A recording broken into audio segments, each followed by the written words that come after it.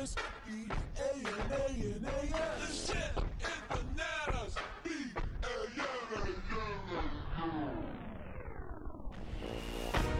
Ladies and gentlemen, thank you once again for tuning into, what is now almost a year long of Banana Land. This week, we're doing a little banana bite. We're bringing them back from their slippery grave. It's been a little bit on and off here the last couple of weeks as I've looked to as I've moved my attention into my job a little bit more, and things have gotten a little bit busier as springtime is rolling around. But I did want to make sure I got behind the mic today to do a little banana bite about something kind of interesting that you've probably been hearing about all over social media and on TV perhaps, and all over the place about NFTs. And no, we're not turning into a finance podcast, but I find these kinds of things really interesting. A non-fungible token. So I'm sure people have seen them and heard of them. Most intriguing of all the NFT folks out there is digital marketer and hustle culture guru Gary Vee, whose NFTs are essentially, I'm not sure if Gary Vee really takes it seriously or if he's just satirizing an entire population, an entire audience with his NFT work that I've seen. So maybe there's more to come. I don't really follow him very closely, but they look like children's drawings that he's selling online and giving access to a conference that he'll be hosting, and he's using it in multifaceted ways, which is interesting. But the NFT itself, to me, I wouldn't be interested in spending money on or investing in this crypto style artwork. But what is it? What is an NFT? Is a unit of data stored on a digital ledger called a blockchain. Don't ask me what that is. The certificate, it certifies a digital asset to be unique and therefore non-interchangeable. So NFTs can be used to represent items like photos, videos, audio, and other types of digital files. So this banana bite could be sold as an NFT, right? So let's say Joe Schmo buys Banana Bite episode about NFTs as an NFT for $100.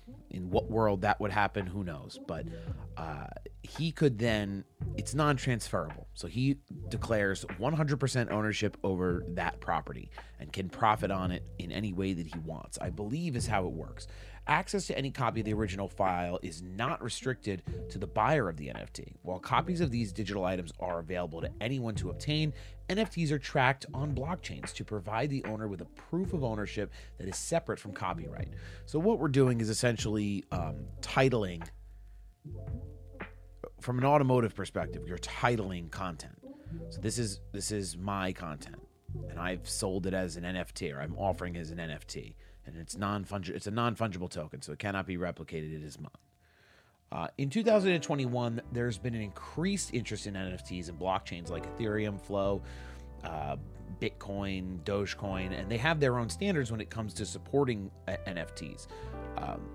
But each works to ensure that the digital item represents it's authentically owned and one of a kind.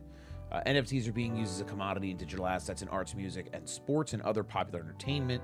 You can check out, there's a bunch of podcasts out there where folks are talking about their experience with sports memorabilia as NFTs and sports photography as NFTs. So never before released images or images that are not currently purchased by any broadcast medium or publication that you can now purchase and have rights to. I'm surprised Major League Baseball hasn't really got in on this, because they do restrict so much of their content because they want to monetize it through the league rather than through individual teams and players. So maybe that's an interesting thing to keep an eye on. Not, just a thought. The NFT market value tripled in 2020, reaching $250 million. The rise of NFT transactions has also led to increased environmental criticism. The computation-heavy process associated with proof-of-work blockchain, the type primarily used for NFTs, require high-energy inputs that are contributing to global warming. That's an interesting point in this little piece that I'm reading. But But to mine any type of digital blockchain, anything associated with blockchain, the mining process for it is unbelievable, because the computer is solving like very complex equations, and that's how it's being rewarded. It's receiving a piece in the blockchain as it completes the chain. But I don't think people really think about the environmental impact. I certainly didn't until just now. It's interesting to kind of pick apart, because there are people with steel containers that are running 100 GPUs or 100 processing units to try and mine these different types of digital currencies or digital NFTs.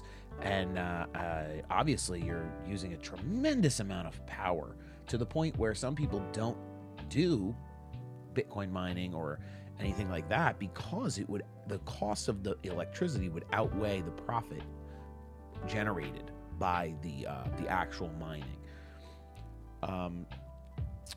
The carbon emissions produced by the energy to maintain blockchains has forced some folks in the NFT market to rethink some strategy and, kind of double back maybe.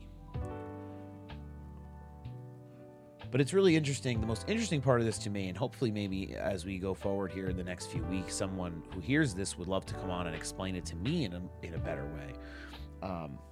The way I think it really came about was with the music industry, where artists were tired of being attached to their labels, because that's been going on for 100 years. That's not a new thing, where obviously agents and labels and deal makers are walking away with more money than the actual artist himself, which is, seems backwards, and it is.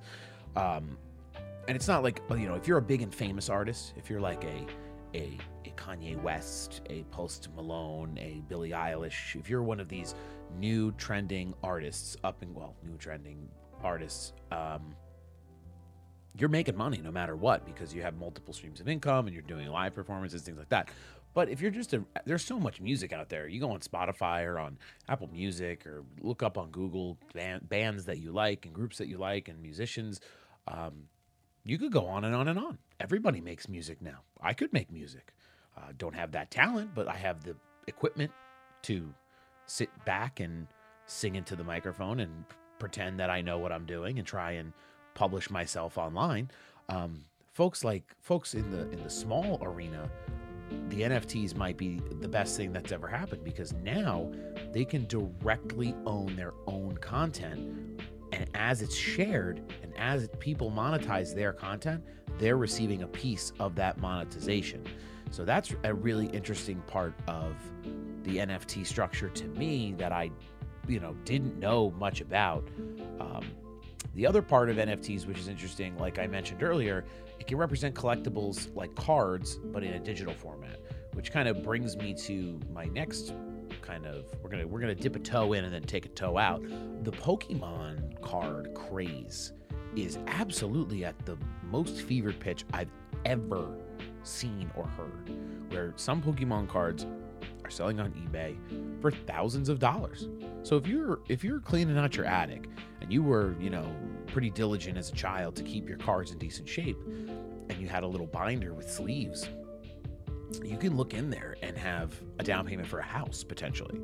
Like I did that. I went up into the attic and pulled out my old Pokemon collection, and I had them in a binder with sleeves, and all first generation from 1995 Pokemon cards that online are selling for a few $100s a piece.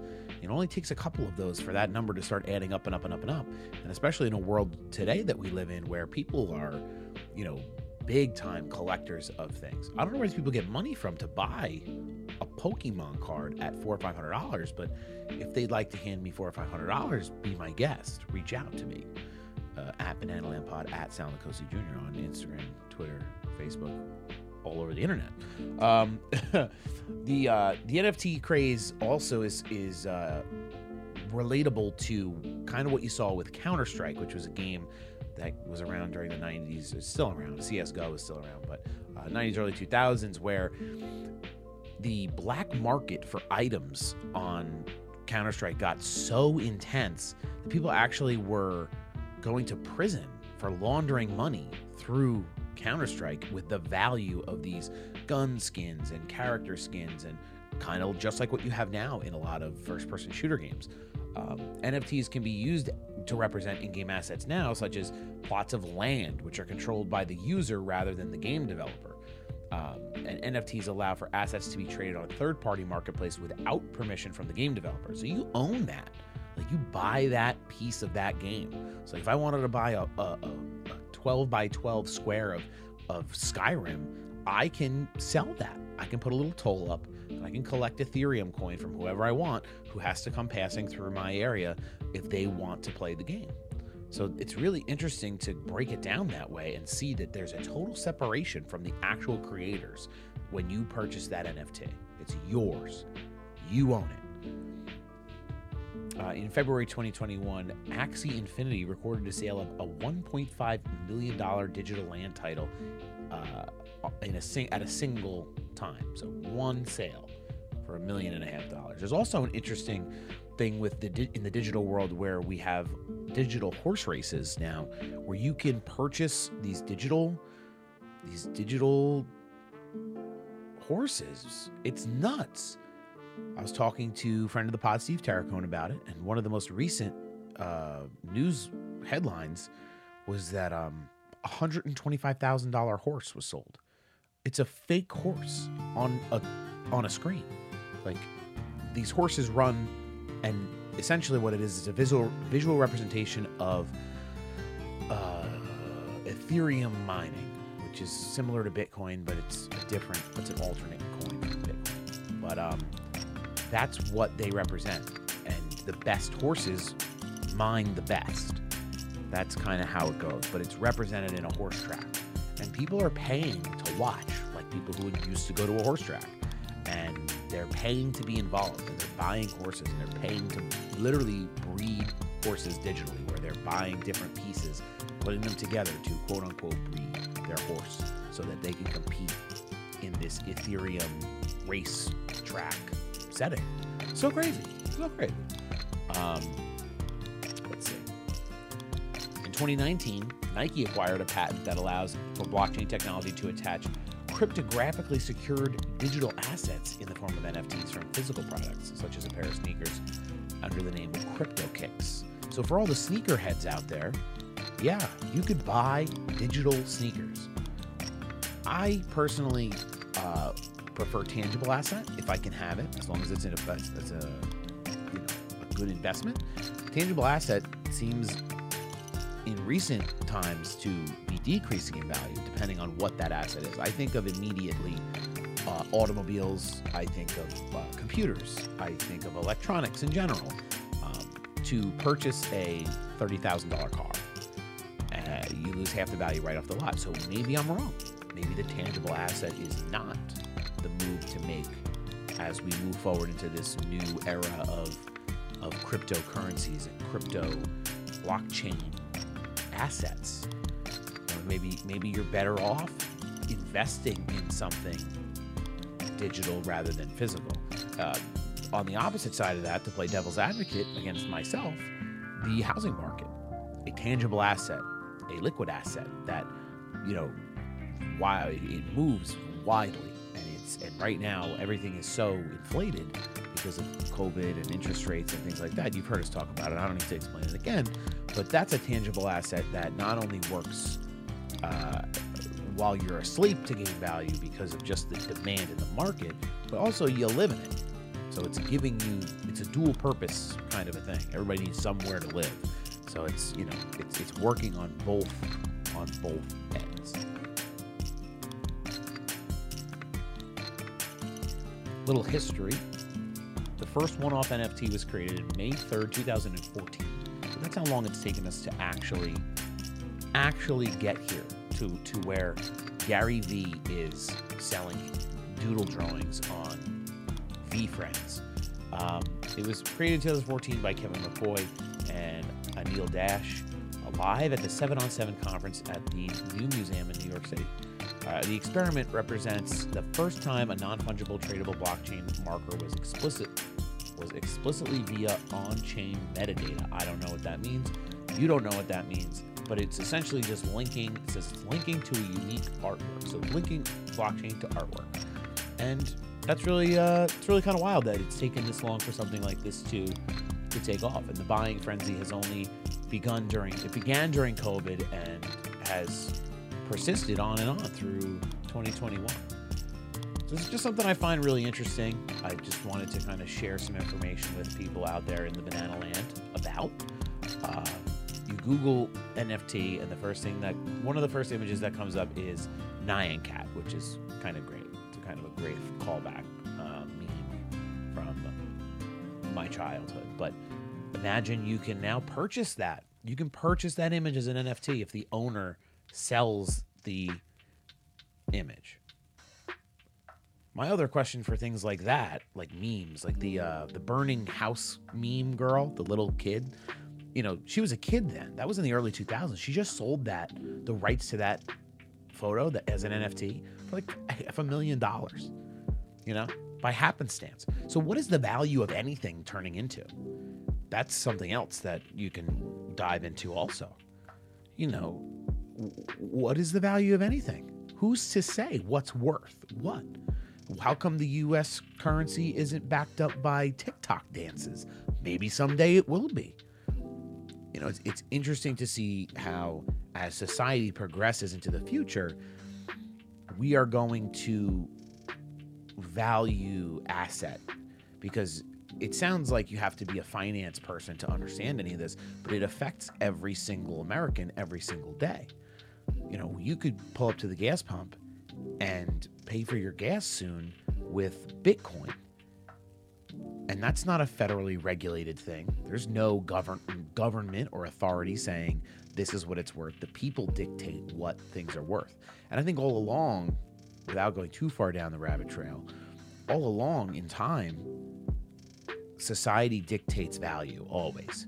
So whether you perform a service or have an item or can produce items, the value of those items and how much you can retail them for and profit on them is solely based on the demand. And the demand is the public. That's a reason that the U.S. currency was based on gold for so long. Who is to say that gold is worth what it's worth? Who is to say that oil is worth what it's worth? Well, it's hard to get out of the ground, and it's controlled only in certain areas of the world, and there are political affiliations that come into play. This is something. The beauty of crypto and blockchain and anything associated with it is that it can be created by anyone, anywhere, at any time, or solved by anyone, anywhere, at any time. So there's no